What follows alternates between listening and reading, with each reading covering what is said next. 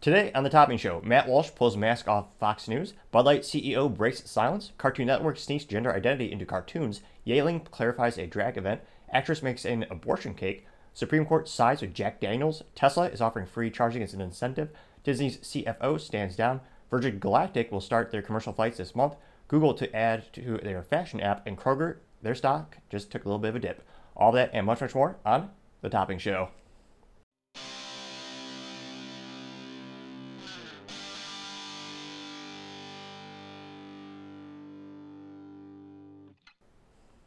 Thank you for taking the time to tune in today. Today's episode of The Topping Show is sponsored by Topping Technologies. Topping Technologies is an IT value-added reseller and services company with a special proficiency in IT security. Heck, see their founder at least twice a day. Gotta say he's quite handsome and brilliant. He's me, that's a joke. If you're a business owner and IT leader, you need a little assistance, you can reach the team at sales@toppingtechnologies.com. Now, going on to the business part of the podcast, you have Tesla throwing in free supercharging as an extra incentive to purchase their vehicles.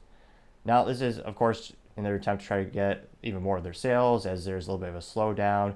They're actually now offering 3 free months of unlimited, quote-unquote, supercharging.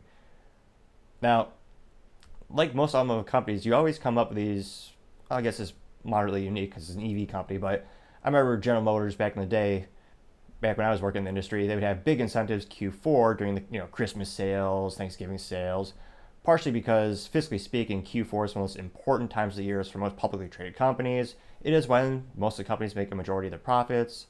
A fascinating phenomenon in and of itself we could discuss further at another time. But historically, Tesla really hasn't had to do much of that in the past because they were industry-leading, premium brand. Now that the competition is starting to catch up and close that delta between the technologies, Tesla's still far ahead in my opinion, although still not as good as a good old-fashioned 3-pedal Porsche with a stick shift, as all cars should have. Unfortunately, that's pretty much the only supercar I can think of right now that's mass-produced that still has 3 pedals as a performance vehicle. Rest in peace, the Chevrolet Camaro. That will be now an EV performance sedan. But I digress. Now Tesla's, they're seeing a little bit more competition, so he's having this little extra incentive. Personally, I don't think it's really going to push the needle too much in terms of the extra supercharge because a lot of people go to grocery stores and movie theaters and you're getting to the point where there's a lot of those free stations where you just borrow or commandeer electricity for free. So I don't know how this is really going to help out. Now Tesla did clarify the fast charging perk goes up to 3 years for the pricier Model S and Model X vehicles if they're delivered by June 30th. So that's a lot more of a value add than the 3 months, which makes sense. The 3 months is for their more economical vehicle, a little bit lower price point. Obviously, you don't want to lose money unless you're the government, but it'll be interesting to see how Elon navigates this new sea as there's more and more competition, and they got to start thinking outside the box. And Elon did say, he admits it's going to decrease the profit, but he's comfortable trimming their margins in order to boost sales and production, which many traditional businesses have done for quite some time. There's a big advantage of economies of scale, which is a fancy way of saying if you produce 100 widgets versus 100,000, the price per component is much, much cheaper because you're working with your suppliers and there's traditional price breaks when you buy a massive quantity. It's a big win for all the parties involved. So it pretty much makes sense, and it sounds like they're becoming more of a traditional automotive company and business in regard to their incentives and packages. Now, other interesting business news, you have Disney's CFO stepping down. So CFO Christine McCarthy is going to step down, and you have Kevin Lansbury stepping up as the interim CFO of Disney. Now, an article in the Variety noted that McCarthy had joined Disney as a treasurer in 2000 and was up to the CFO in 2015. She emerged as an enormously influential lieutenant to Bob Iger, and she also played a big role in the shakeup last November that ended Bob Chapek's involvement as he was the last CEO. You had Bob Iger, then you had Bob Chapek, now you're back to Bob Iger. A lot of Bobs, and maybe that's just annoy fans or confuse people, but it is somewhat mildly entertaining that they were both Bob. And of course, Disney's been in a little bit of trouble with their movies crashing and burning to the ground again and again and again, and their content more and more reminiscing a photocopy of a photocopy of a photocopy. Fun little home experiment. If you do that every time you do a photocopy of a photocopy, the quality of the image just gets worse and worse and worse, which perhaps I was going to say, I don't know if I could patent this metaphor, but a pretty accurate metaphor for the current state of Disney. Again, they've been around for 100 years. They have plenty of run rate, or rather, plenty of time before they drive off the cliff, because they have the Disney Vault with a lot of intellectual property, and that'll make them money for decades. Now, they know that Kevin had been in the company for more than 3 decades, and he was hand in toe working with Christine expertly, and he served her greatly. And he says that he's going to take on a position with extreme confidence during this transition. And even Bob Iger said, yeah, there's a vote of confidence in that regard. But it'll be interesting, why is this person stepping down? Is it because their financials are getting worse and worse and worse, and they got to get maybe creative? But you have one of the largest companies having to shake up in their C-suite. That's pretty big news, although perhaps more if you're a financial expert. I just know. I can read a profit and loss statement. And maybe a couple more things, but I digress. Now, other interesting businesses, you have Virgin Galactic starting their commercial space flight finally this June. Now, this has taken not 3, not 5, not 10, 19 years of delays because of accidents and tech challenges, which is yet another reason you don't see a lot of startups in the aerospace industry, because not only is it prohibitively expensive for upfront costs, but you're going to have to bleed a lot of money, fiscally speaking. You're going to lose a lot of money long term as you're building it up from the ground up, going over all these problems and trying to hammer it out. Now, they specified that the first commercial flight will be taking place June 27th as well as June 30th, and it's going to take members of the, and I didn't mean to laugh, or I don't mean to, but the Italian Air Force National Research Council of Italy to the edge of space, which I keep forgetting Italy has a air force or an army at all. They're really good at switching sides, historically speaking, which perhaps is a way to win the game if you just keep switching sides. But I digress. They make some good cars as long as you don't mind that they're all automatic and not really that much fun these days. Rest in peace, the 3 pedals. They will come back somehow, somewhere. Some would say they have a fiduciary responsibility, Ferrari being publicly traded, to make cars that are more profitable, more demanding, and that's what stick shifts are. People pay a premium for them because they're becoming rarer and rarer. But I digress. Other interesting tech news in the business world, you have Google. They're going to add fashion to their arsenal of apps and technological capabilities. Now, Google is going to use generative AI to help shoppers pick out clothing. It's going to be rolling out in the next couple of weeks, and Google Shopping will use the technology to let customers see how the clothes look on live models. Items, quote, try on, unquote, badge will be eligible, and U.S. shoppers will be able to try on women's tops from Everlane, Loft, H&M, and Anthropology, which Anthropology, I thought that was like medicine for hippies or homeopathic. I recognize H&M. Again, fashion is not my strong suit. I try to buy clothing once every 7 to 8 years, make it last. And they expect men's tops to be coming later in the launch of 2023, which perhaps is the biggest waste of technology innovation. I don't see a lot of men lining up to say, oh yeah, how do I look with this shirt on? How would I look? Let's look at the computer. I mean, I actually would wonder how many men in committed relationships actually shop, or if the wife just does that for them. It's one of those weird things where I don't know men who look forward to shopping for clothes or to go out seeking that type of information. But maybe Google's trying to capture that 2% of men who would appreciate that app. Now, it'll also have extra things where you could change your diverse body types, ethnicities, skin tones, and hair types, utilizing technologies from Adobe, Amazon, and Walmart have also been experimenting with generative clothing modeling. Now, that makes perfect sense from a business perspective for Adobe. That's pretty much the most well-known Photoshop or editing company on the planet, photoshopping the Office suite that everyone knows and uses and loves them for. So they're going to make a killing, fiscally speaking, with that. So it's a good idea on their end. Now, going on to Kroger, they just had their stock dip quite a little bit. Now, the CFO, Rodney McCullough, told analysts that, quote, shoppers are increasingly pinching pennies as they contend with inflation and economic uncertainty, unquote. Now, historically speaking, during the pandemic, when the government shut down all the mom and pop shops and forced people to stay at home, their stocks soared as more and more people went to that particular establishment to buy ingredients so they could actually buy their own and create their own food. and traditionally speaking, it was at a more economic price point than eating out. And during the pandemic, Kroger did so good, they were able to buy out one of the largest grocery chains in the United States. That would be Albertsons. And the valuation of that deal was about $24.6 billion, which Albertsons, I think, is more Midwest. I remember growing up, they didn't really, from my perspective, they didn't really advertise the name too much. They had a local store called Jewel Osco, a little bit of a chain. But I remember back in the day they acquired them, and the Albertsons would be a small, kind of like a little disclaimer, like, yeah, we own them kind of thing, which makes sense, keep the brand alive for the people that actually like the brands. And that transaction is also currently undergoing a comprehensive antitrust review, so we'll see if it actually makes it through. Time shall tell, but yeah, gone are the days where that grocery store was just printing money basically because they were doing so well. Time shall, again, they're not bleeding too much money yet. I don't see it as a detriment, but it's interesting to see a couple of these stocks and these investors starting to kind of wake up to the fact that times are changing.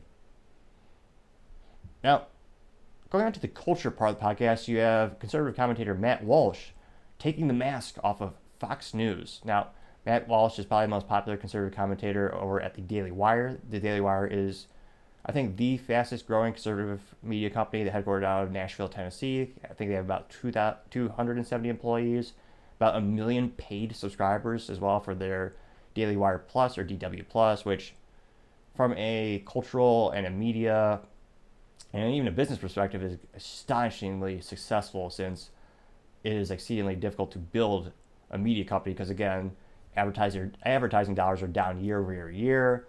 There's more and more censorship.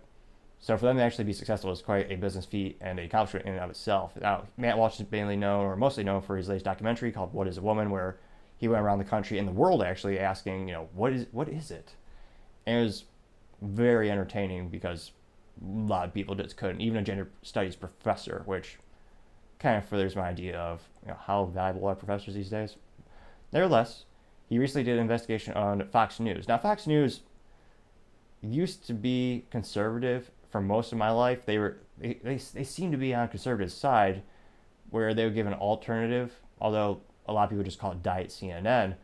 And I suspected that they were more left-leaning when there was a fast-growing rumor that the current chairman and the owner, Rupert Murdoch, after the Trump had lost the 2022 election, apparently Murdoch was exuberantly happy, and he told his colleagues, like in the room, like, "Hey, we did it."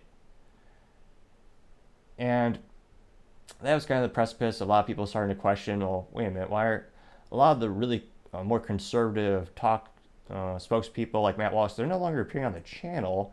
They just fired Tucker Carlson, their most successful reporter, in terms of more people tuned in to see his show than any of the others. Now, more recently, Matt Walsh did a little investigation where some employees gave him thankfully they were able to share some information with him, and this pertains to a couple things. Now, there's a Fox News employee portal, which if you don't work in corporate America, or if you work in a smaller company, think of it as like a personal Facebook for your company. It's a little portal where you log in, you get all the things that you need to know as an employee. You got the employee trainings, the benefits, events for the company. So it's a portal just for employees to kind of keep you up to date with what's going on, as well as provide you with all these trainings. And the first kind of interesting note was when you log in as a Pride screen, and there's Pride screensavers you could download apparently. And more recently, and I try to keep the language not as crass on this channel, but it's certainly not child appropriate in terms of, I guess cover your ears if you have children that are listening. But Fox News actually had a segment where they encouraged employees to learn about glory holes during Pride Month. Now, I know what you're thinking. These are not glory holes in terms of Old Glory, the United States American flag, where you plant it in the ground. No, quite the contrary. Is a cultural phenomenon where they cut out a hole, apparently, in a public bathroom for fornicating and other adultery activities. What could possibly go wrong? I can't just... The amount of health issues that would merely baffles the mind. Now, they're actually encouraging employees to learn about that. Now, it'd be interesting to see the Fox News bathroom to see if they implemented it in practice. I wouldn't be surprised given the data that we're seeing. Now, They also encourage employees to donate to LGBT programs such as the Trevor program. Now, some people have criticized the Trevor program because it does connect youth with adults to talk specifically about sexual themes, with kids as young as 13 being connected with adults. And there's some snippets where I'm trying to think of how to politely say this. They talk about a specific sexual position, and a pre-adult, I guess 13 is a teen, but that teen said to the adult, "I want to try that." I can't conceivably think on any planet where that would be tasteful or appropriate in any way. You wouldn't do that with any sexual orientation. It's a phenomenon you're seeing. It's encouraged in one way. And it just kind of makes me reminisce of the days before we had the internet, because there are a lot of downsides to the internet these days. Although there's great things like the topping technology, as well as the topping show that you can subscribe to. Now, the other organizations that they encourage employees to donate to also give transition drugs to homeless people. Another interesting nonprofit I didn't know exists, and I think there should be a little bit more scrutiny considering people who are, I forgot the new politically correct term they invented. It was like house disenfranchised, or there's a fancy funny term instead of homeless, because homeless is now a pejorative term, although it literally just describes their state of not having a home. Now, given that one of the big issues being homeless is the causes being mental health related, you would probably want to have more psychological evaluations to get to the root of the problem, as opposed to shoving drugs at the problem right off the bat. But that's just my 3 cents. It used to be 2 cents, but that damn inflation just gets worse. 40-year high inflation, and it's only going to get worse, unfortunately. Now, it goes on with the Fox News portal and Play portal. They also have Pride-themed books, I guess, yeah, they're themed, for employee children. Another thing that, again, 10 years ago, no one would have fathomed you would be giving sexually explicit books. And it also had podcasts to suggest, and most egregious enough, it was not this podcast. Although nowadays it'd probably be the kiss of death for a lot of creators to have Fox News actually endorse you. Fox News is successfully becoming Bud Light in terms of pissing off people on the left, the right, and confusing the hell out of the people in the middle. Now, one of the podcasts that Fox News promulgated and suggested, that podcast actually suggests that double mastectomies are both, quote, medically necessary, unquote, and, quote, a sign of strength, unquote. And they're specifying for transition reasons, not because someone has breast cancer, which is a big issue. I think every American or everyone should be behind in terms of it's definitely not a good thing. And there's a lot that in and of itself is a mental physical challenge that unfortunately many people are going to be put through. But they're saying medically necessary, and that's the big discrepancy. They're saying it's medically necessary, and yet for thousands of years no one did this, and there's still no long-term studies on this, on doing these things to children who cannot consent by the very definition. Now, you think that's bizarre in and of itself. The rabbit hole just goes down further. Now, the company also encourages employees to attend Pride events. One, in fact, is hosted by the company at its New York headquarters June 23rd in partnership with Ben & Jerry's, which, politically speaking, Ben & Jerry's donates heavily to the left side of the political aisle, so not too surprised there. And in 2022, Fox News actually celebrated a family who transitioned their child. So a lot of this is coming to the light. I think more and more people are starting to realize Fox News is not conservative media. It's just diet CNN. And I suspect long term their stock, their revenue is going to crumble as people migrate to alternative medias and far superior media sources. But who knows? Time shall tell. Now, other interesting business news, you have Cartoon Network starting to get even more political by sneaking gender identity and trans themes into kids shows. Which, remember back in the day, Cartoon Network used to just have cartoons about kids being kids? Like you had Dragon Ball Z, you had Dexter's Laboratory, and now you have shows talking about shopping off body parts for children. There's yet another good example to give your kids books and pretty much maybe not show them anything produced in the past 10, 15 years. I remember Hey Arnold used to be a good TV show. That was Nickelodeon, I know it's a competitor of Cartoon Network. But even that show, infinitely better, actually showed you, I know these are rare words. Most Americans, you might have to use a dictionary these days. They use things like morals, values, lessons learned. I know foreign concepts beyond many can possibly comprehend, but shows like Hey Arnold were great. They actually gave you some morals, values. They taught you about a lot of things. And my, how far we have fallen. And I mean, it's one thing to have cartoons that are just brainless in terms, they just make you dumber. You don't actually learn any values. It's one thing to be completely moronic with your material, like, oh yeah, it's just fast food for your brain, which you don't get smarter, you don't learn anything. But it's getting even worse. Where now you're actually teaching things that are not appropriate for children. Now, the new show is going to be called, quote, We Baby Bears, unquote, which, because it's 2023, I have to clarify that this is actually the fuzzy animal bears, not bears in the sexual themed type of bears, which, again, you wouldn't think, but given the subject matter, kind of have to clarify that. It is, in fact, it's not a person even dressed up as a bear, which is astonishing. Now, this show called We Baby Bears, which grammatically sounds improper as well. Now, that show is going to target 6-year-olds and introduce them to they, them pronouns, which is great because kids are really smart these days. It's not like they have issues with grammar or intelligence or education. This won't confuse them at all. That's another issue. I don't know how many kids are just failing grammar school, or I don't even know if they teach grammar these days because of these issues.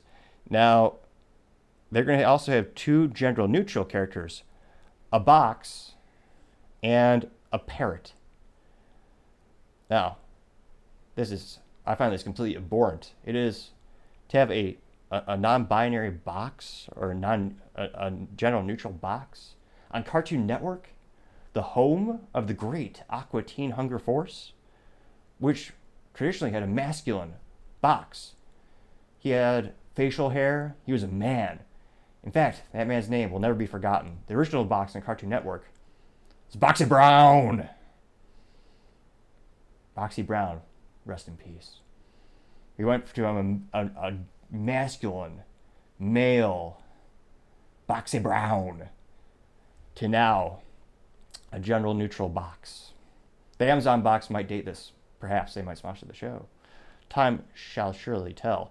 Now, the talking bear, which, again, bears don't talk, but this talking bear is going to introduce them to they, them pronouns, and they make exceptional good quiche, like the Spanish food. So I should sue.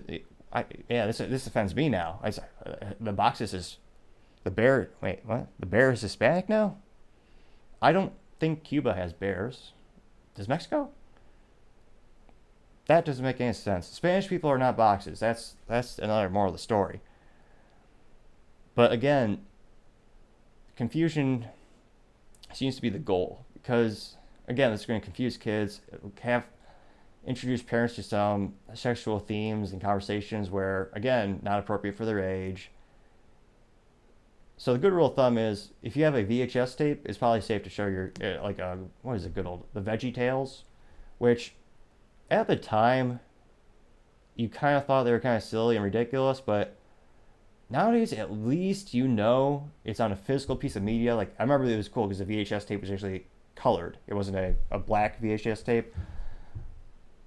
The acting was a little subpar, but at least you know what you're getting, and there's no surprises.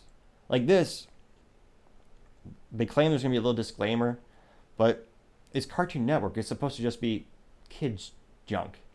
Again, it's not going to make them smarter, but at least it was neutral. It wasn't pushing a political ideology. It wasn't trying to push them or groom them in say certain ways. It's just fascinating to see how far Cartoon Network has fallen. So again, rule of thumb: the moral of the story is give your kid a goddamn book so they read, they become smarter, better contributing members of society. There's a lot of great books out there, and one of the great values you can possibly buy. For most books under $20, I think. And it takes years for someone to make, and you can read it in probably a couple days depending on your reading speed. Great value. But I digress. Perhaps this should be in the business blunder. Time shall tell. Now, other interesting culture news. You have Yangling. They clarify their somewhat involvement with a drag show that had their name on the venue. Now, I waited a couple days to report on this, partially because from a technology perspective, my IT company has worked with sporting teams, and I know a little bit about the background of naming rights and stuff like that. And we had a situation in which recently you had a drag show, which, of course, there were also children there, which, again, not appropriate, just like strip clubs. And they had Yangling as a title sponsor. Their name is on the venue. And immediately I kind of thought this is probably a venue sponsorship, not an event sponsorship. Now, you see this is a very popular thing for concerts, football stadiums, baseball stadiums, what have you. And it's a traditional agreement in which usually 1, 3, 5-year contracts or more, a manufacturer or a provider, or in this case a beer company, will say, hey, this is a cool concert stadium. We're going to give you a X amount of dollars. We put our logo on the stadium. And that way, every event you have there is kind of de facto sponsored by us. We're sponsoring the venue.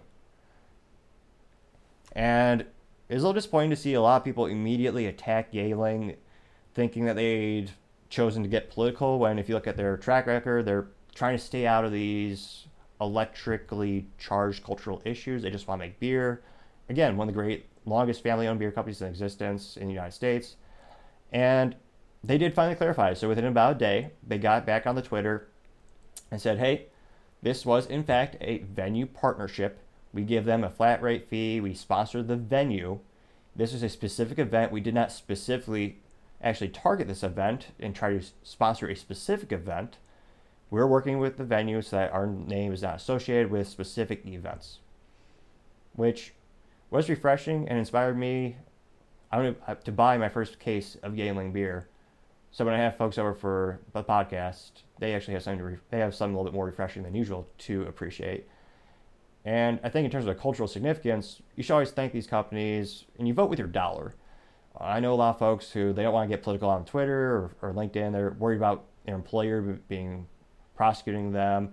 One of the best things you do is vote with your dollar.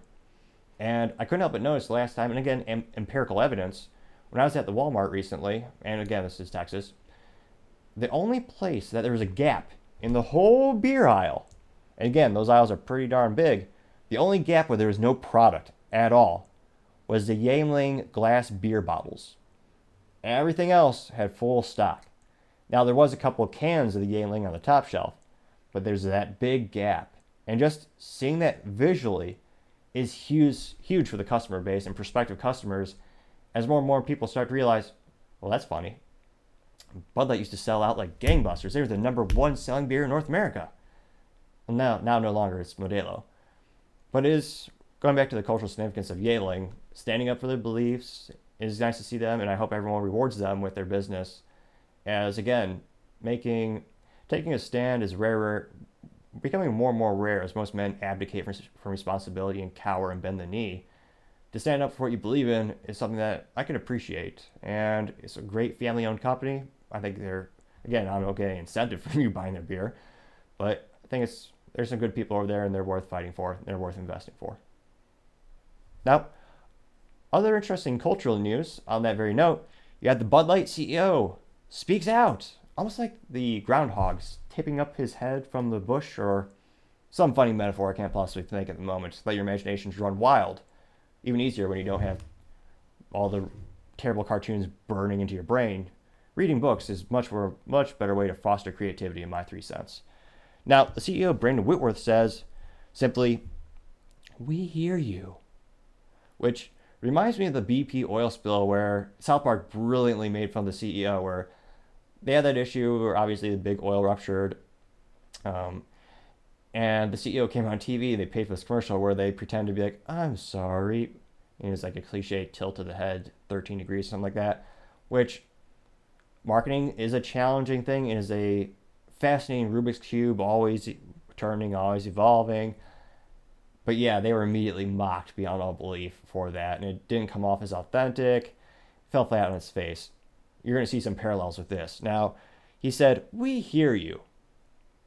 It was just fascinating because I thought he was blind and deaf, which is not a detriment on the blind and deaf community, given the historicals of having 2 months of declining sales week after week after week, and being ratioed on social media with more of the responses being critiquing of the company than the actual statements they put out. For him not to acknowledge that, I can only assume he was physically enabled or disabled to not get that data. But apparently he could hear us. News to me. Now, he goes on to elaborate saying, "We are a beer company and beer is for everyone." Well, perhaps, unquote, perhaps not appropriate to say since your spokesperson has an average age of 15 years old. Again, that was what I saw as the biggest issue, because for decades they have sponsored LGBT events and organizations. That wasn't, in my opinion, the controversial pivot point when it came to Bud Light boycott. It was hiring a spokesperson who's, again, has an audience of children. And again, children cannot buy beer. So he says it's for everyone. Well, maybe he does mean that, actually. Now, also a friendly reminder, since that incident with that spokesperson, April 1st, they've lost $35 billion in stock market valuation. This is the business blunder of the century. People will be talking about this in business schools and finance classes for eons. This is worse than New Coke, and at the time, that was a huge revolution in the marketing and the beverage community. Which, now I say beverage community, it does sound kind of hilarious that there's like a club of buttoned-up guys talking about beverage, but I digress. Now, Whitworth, going back to the CEO of Anheuser-Busch, which owns Bud Light, Whitworth announced, quote, 3 important actions to move the company forward, including, quote, investing to protect the jobs of our frontline employees, unquote, and, quote, providing financial assistance to our independent wholesalers to help support their employees, unquote. Third, to all our valued customers, we hear you.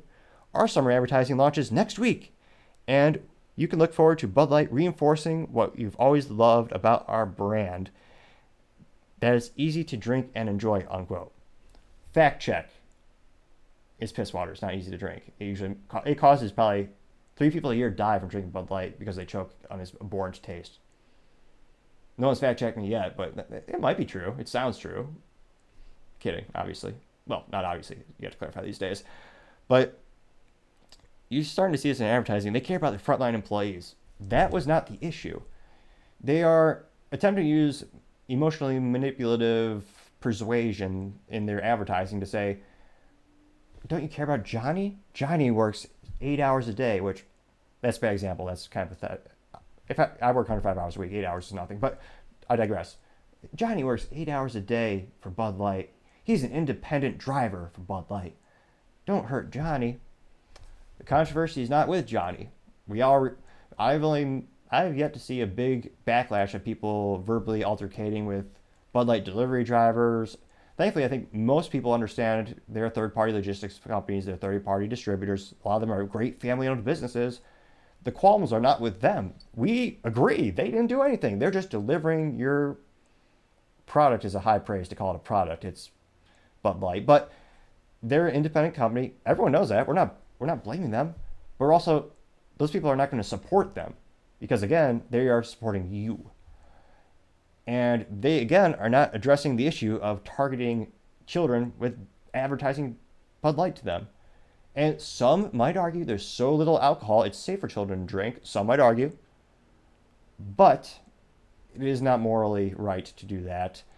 And again, all this just comes off as inauthentic. So the first point is, as the British might say, bullocks, frontline employees. Yes, we understand those aren't your people. Secondly, they're saying providing financial assistance to independent wholesalers to help keep them with their employees. Now, they gave them a couple bonuses of, I believe, a couple of $500 or something like that, which, unfortunately, for a lot, to me, $500 is a lot of money. I understand that. But for a lot of these folks who have families to support, that one-time payment of $500 isn't going to help them at all. they're going to find new products to distribute. Perhaps Yailing Beer, as Yailing has started to increase their sales, both geographically and top line. For most of my lifetime, I was more in the Midwest growing up. We didn't see a lot of that on the shelves. I didn't know personally it was a big brand until past couple of years when I moved further south and I started to see it at local grocery stores. And it kind of got me thinking, because just from a marketing perspective, I'm fascinated by who owns what. And as soon as I saw it, I'm like, probably InBev. Who owns that? I'm like, family owned that? That's awesome. That's a rare achievement in and of itself. A huge achievement, I would say, from a business and a family perspective. And then the third point, we're going to get back to doing what you love. So I guess they're going to pretend to sponsor country music events and footballs, I guess. But again, it all just comes off as inauthentic, almost comical. I'm still waiting. The amount of comedic material that has resulted from this is almost like charity to the comedy community. You've given them so much material. They're going to be thankful for many, many years. Like presidents, both on the left and the right, it's almost like a gift, the amount of material or the amount of things they do that inspires comedic parodies. But I digress. This CEO just, again, they're not addressing the issue head on. They're just, as I like to, one of my favorite phrases lately is they're just abdicating responsibility. And time shall tell to see, again, if they're able to make it up in the long term, or if the other brands of InBev, which I believe there's still 51 brands left after they sold one brand back to the founders, is that enough, as well as global sales, to keep the company long-term profitable? Probably. My personal suspicion is how long will the specific Bud Light brand be able to stay afloat as the sales of that specific product line decrease month after month. It might become year after year. Time shall tell. Now, other interesting, more accurately disturbing cultural news. You have an actress making an abortion cake. Yeah. Now, again, for most of my lifetime, I remember back in the day, growing up, I remember the advertising around the controversial issue because, again, it's a very polarizing and it became a political tool for people on the left and the right, which is partially my suspicion of why you'll never have a definitive answer in the United States in terms of legal versus illegal, because there's profit on both sides of the political aisle, where they'll campaign and say, hey, if you vote for me, I'll enshrine your right for an abortion to 9 months. Or someone else might say, if you vote for me, I'll get rid of it completely. There are only a handful of politicians I truly believe that they have an authentic moral statement and moral code that drives them to focus on that issue, which has become a political issue. But I digress. Now, in terms of the marketing and the framing of the issue, when I was growing up, it was promised. And again, this is more, if you look at political affiliations, Democrats they are the ones who believe in that and in abortion. And I was always told, oh no, we just want it to be safe, legal, and rare. You shouldn't be proud. It's selective, just a little bit. And again, this goes to show you that the slippery slope is no longer, it's not a theory. It is a proven, I don't know if the word trend is the right word for it, the slippery slope phenomenon, but I have yet to find a single instance where, name your cultural or business or philosophical ideal or topic, once it goes down the slope, it just keeps snowballing. Now, again, it used to be safe, legal, rare. That was what we were told. And now it's just safe. Well, and in some states, legal. It was kind of interesting and moderately entertaining to see people freaking out when the Supreme Court overturned Roe versus Wade, because again, uneducated voters, there's a lot of them, people were like, oh no, it's gonna be completely banned. All the law did, and I almost have to spell it out still, it gave the power back to the states so that people voting in those states, living in those states, can pass the laws they believe in, and they either restrict the act, or if you're like Minnesota, you can have it up to 9 months, which I don't know how anyone, and then there's also post. So there are actually politicians who voted, if there's a failed abortion where the baby actually lives, they still murder it. I don't know. In terms of my thoughts on the specific issue, I don't know how you wouldn't be okay with saying that baby could go up for adoption. It's there. It's on the operating table. It happened. Even if you don't want it, there are thousands of people who would love to have the opportunity to be a parent, and maybe they can't because of biological reasons, or they had some trauma where they can't physically do it. But it's one of those things where a lot of people really appreciate that opportunity, but these politicians and people vote to terminate that child.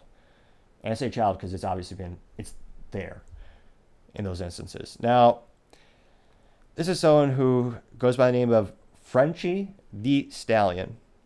Now, this person is already, I'm trying to think of a nice way to say moronic, because this person is not an animal. I don't know if they're French. She might be. And that's just something that assholes use to sound smart. You mean the. I know some people want to sound smart and fancy by saying the, and there's probably 2 or 3 grammatical instances where it's correct. But yeah, this person's already an uphill battle. Frenchie, but they look American. Now, this person called Frenchie the Stallion, which this person says, I got this abortion cake for a friend because we celebrate all milestones over here. And if you don't like it, I don't care. A milestone? Who the hell think that's I can't comprehend who would think that's a accomplishment or a milestone in your life. Even if your political affiliation or your philosophy is pro-choice, why would that be something to celebrate? I don't understand that perspective at all. And I've read and researched both sides thoroughly, and I greatly enjoy the political debate and different philosophies that go back and forth. I'll never understand someone who is proud of that act.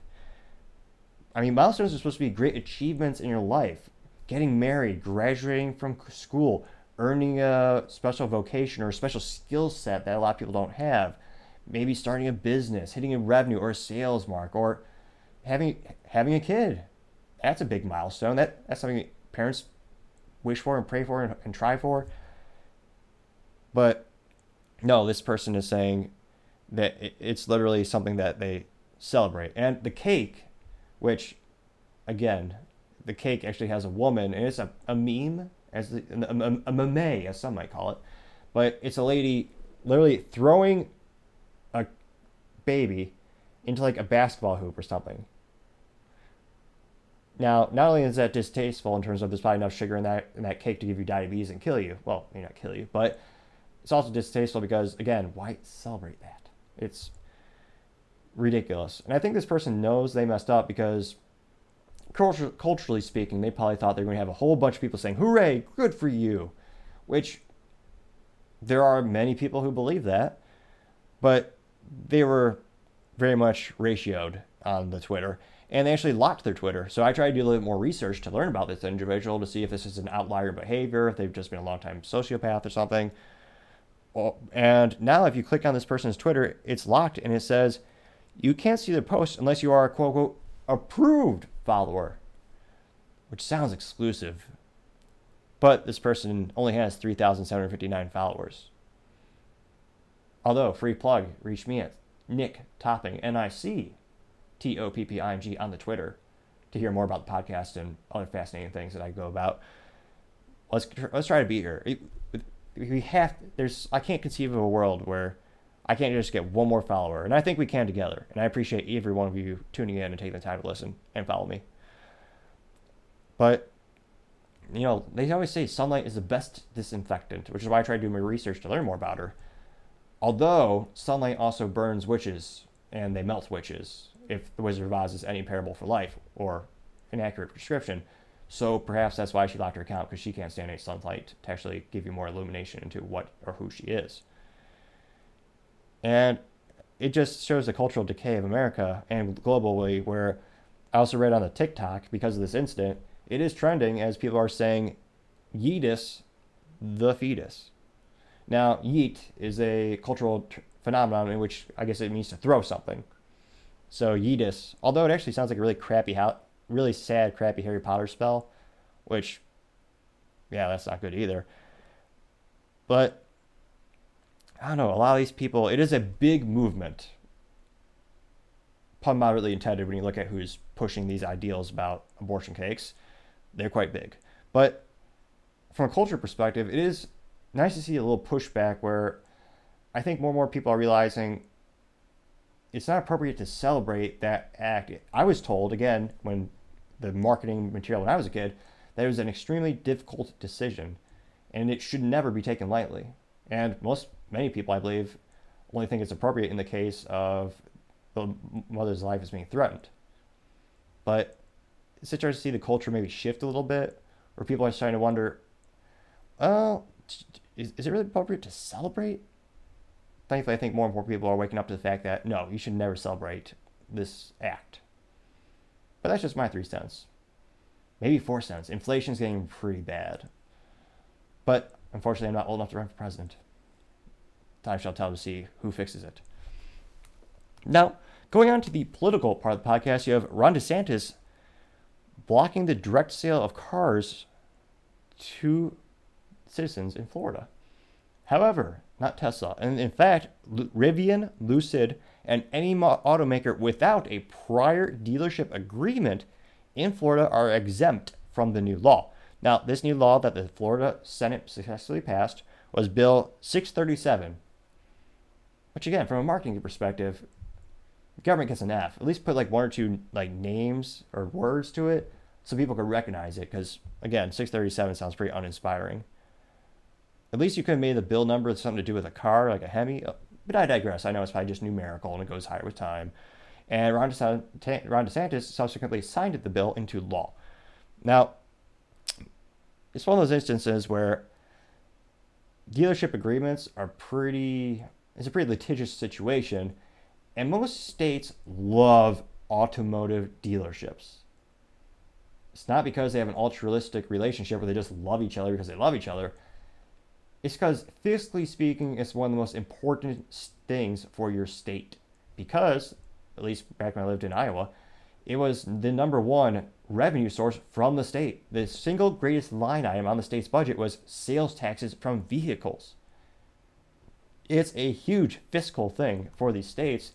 And a lot of the dealerships will also argue that they provide jobs, support communities, and they're a great way to support mom and pop shops. Although that argument starts to go away as you see more and more parent companies purchase multiple dealerships throughout the United States. That trend has only especially gotten increased throughout COVID and throughout the price gouging as more and more cars is being sold for above list price. In fact, on a disgusting note, not as disgusting as the previous segment we talked about, there's dealerships trying to sell the Honda Civic Type R for $65,000.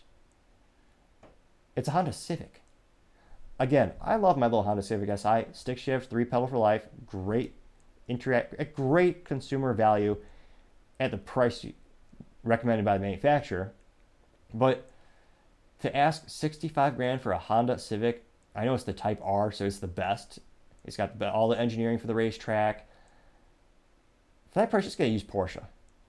Or a used Corvette with a stick shift, as Corvettes used to all have that option back in the good old days for the C7 and before. But I digress. These dealerships make huge amounts of money for the states, and it makes sense for him to make the exemption. A lot of people are saying, well, why make an exemption for Tesla?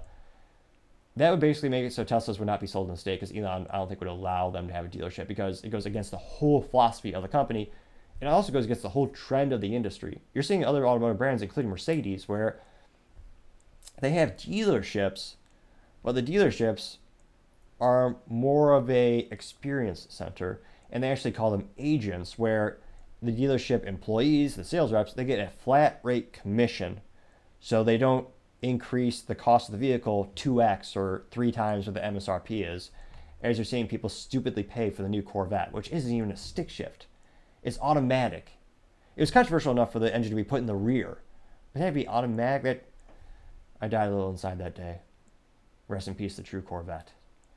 But I digress. A lot of states get a lot of money from these automotive dealerships, and if the dealerships are, again, they're incentivizing the politicians, not just with lobbying, but they're helping the state out fiscally speaking. I'm not too surprised he did this for the incumbent automotive companies that are already established with all those dealerships. I think you're going to see the big trend with, there's not going to be new dealerships set up, I don't think. You're going to see, in terms of investments, the automotive companies are going to cap the number of dealerships they have now. And you've seen Ford actually decrease the number of dealerships as they also increase the qualifications to be a dealership, with some, I believe, Cadillac actually forcing or coercing automobile dealerships to invest hundreds of thousands of dollars to be EV qualified so they can sell those EV vehicles, which they do take more technology, but it's also prohibitively expensive for the companies. So time shall tell to see how this progresses, but in terms of a political statement, I don't think people don't really care too much in terms of the incumbent solution is already there, or the incumbent situation with dealerships are already there. And I don't think it's going to be a big divisive issue or a big, it's not going to hurt his odds becoming president, which again are, I don't think he has the best odds. He's running, of course, now, but time shall tell to see how this plans out or plays out.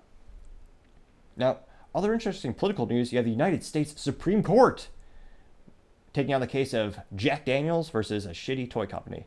Now, this is specifically the case of Jack Daniels Properties, Inc. versus VIP Properties, LLC. Or sorry, VIP Products, LLC. Which I can only assume is for VIPs only. I couldn't afford it, probably. Now, VIP Products is a Arizona-based manufacturer and seller of new toy brands called Bad Spangles Toy since 2014. Now, it's for dog toys, and the company's Silly Squeakers line of chew toys that mimic liquor bottles, wine, as well as soda companies. They have something called Mountain Drool, which is a parody of Mountain Dew. They also have Heine Sniffin instead of Heineken, so that's a parody of Heineken. Now, Jack Daniels and a lot of these companies are building brands. They're not just, I know it's cliche to say, but they are selling their liquids as well. But all these companies make a lot of money off of merchandising. Think of Harley Davidson. A t-shirt of Harley Davidson is minimum like $50. Very protective of their intellectual property. That's why you can charge a premium. You're not going to see those shirts from Harley at the dollar store. Now, this toy company came out with a bottle that mimicked the Jack Daniels iconic curves of the bottle and their designs. Now, specifically, the toy brand also had, instead of the Old 7 brand, which is the original, and it says, Tennessee Sour Mash Whiskey, the parody said Old Number 2 and On Your Tennessee Carpet, which that is empirically pretty funny and cute. Now, the original bottle also notes 40% alcohol by volume, which is disappointing because guess what? It used to be a lot higher back in the day. Another topic for another time, perhaps. But the parody one features a dog face, and it says 43% poo by volume and 100% smelly. Now, the packaging of the toy also retailed for around $20. It did have on small print on the product, it said, this product, quote, this product is not affiliated with Jack Daniel Distillery, unquote. Now, part of me kind of suspects that's also one way to ignite the fire where you're specifically admitting that you're pairing that parody of that specific iconic whiskey brand. You can't really make the argument where it's just generic whiskey if you're making so many direct references to the product. Now, at the center of the case is the Lanham Act, Lanham,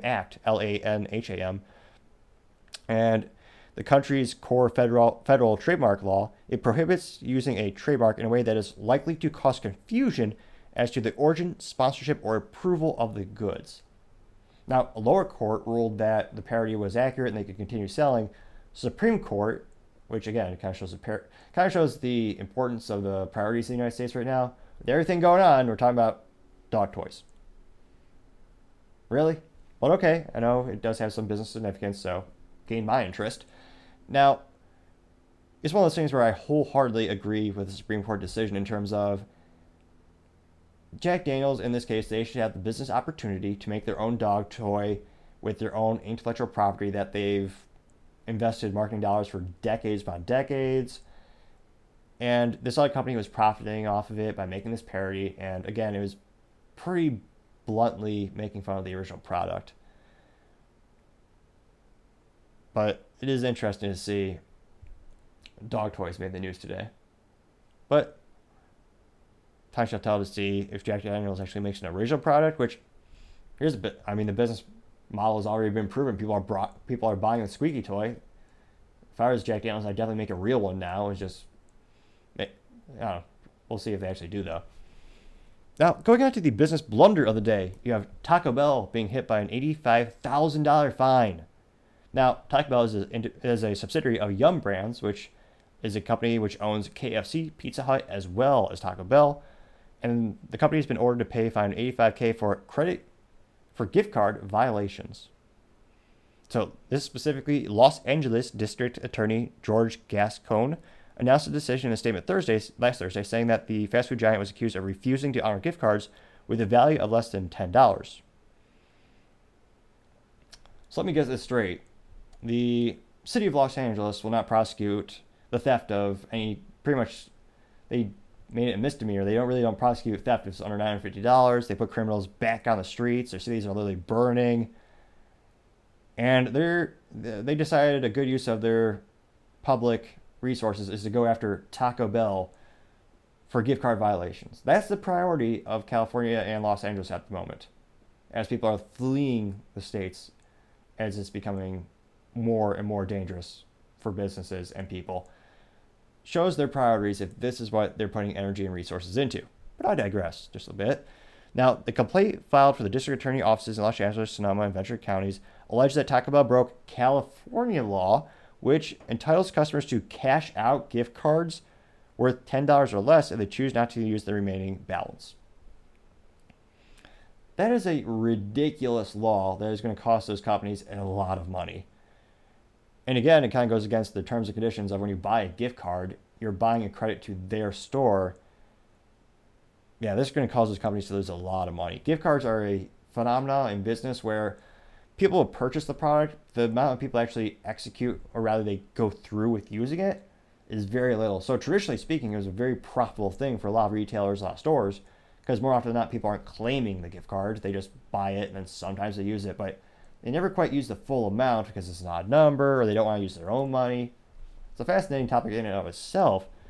But California, again, with these laws that always hurt businesses, I've yet to find a single law. And it's one of the things where California, historically speaking, they have some of the most beautiful national parks on the planet. And if it wasn't for the politics, it'd probably be a great place to live. I had the privilege back in the day before there's exponentially more crime and drug abuse, where I actually went there for my IT job to learn some trainings for some new technologies. And I had a great time. Thankfully, it was on someone else's dime, so I can afford to pay $60 for a plate of vegetable foods. But it's very quite beautiful at the time. Although you're not allowed to defend yourself. That's not a topic for another day. But Taco Bell, they went on to admit that they admitted no fault. And part of the settlement, the company agreed to pay $45,000 in penalties, $35,000 in investigation fees, and $10,000 to go towards the California Consumer Protection Prosecution Trust Fund, which that's just got to be thrown in someone else's pocket, because one of those things where corruption is pretty rampant. And how many I'm surprised they didn't proudly say there's an acronym for that. The CCPPTF,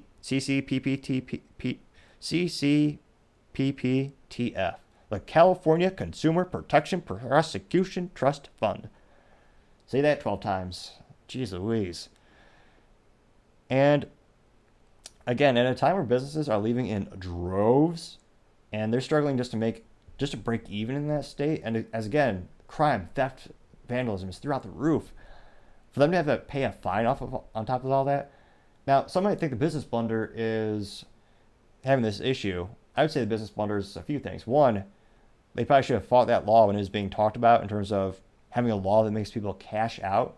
Again, and also, how many stores have cash these days? In terms of the free market and having more options for consumers, I think you should always have cash on hand for consumers, because cash is less controlled in terms of banks just can't take away your ability to spend it overnight, which they can with your bank account. But to also have locations in places where you're making less money, we'll see if they're the newest store to leave. Time shall tell, though.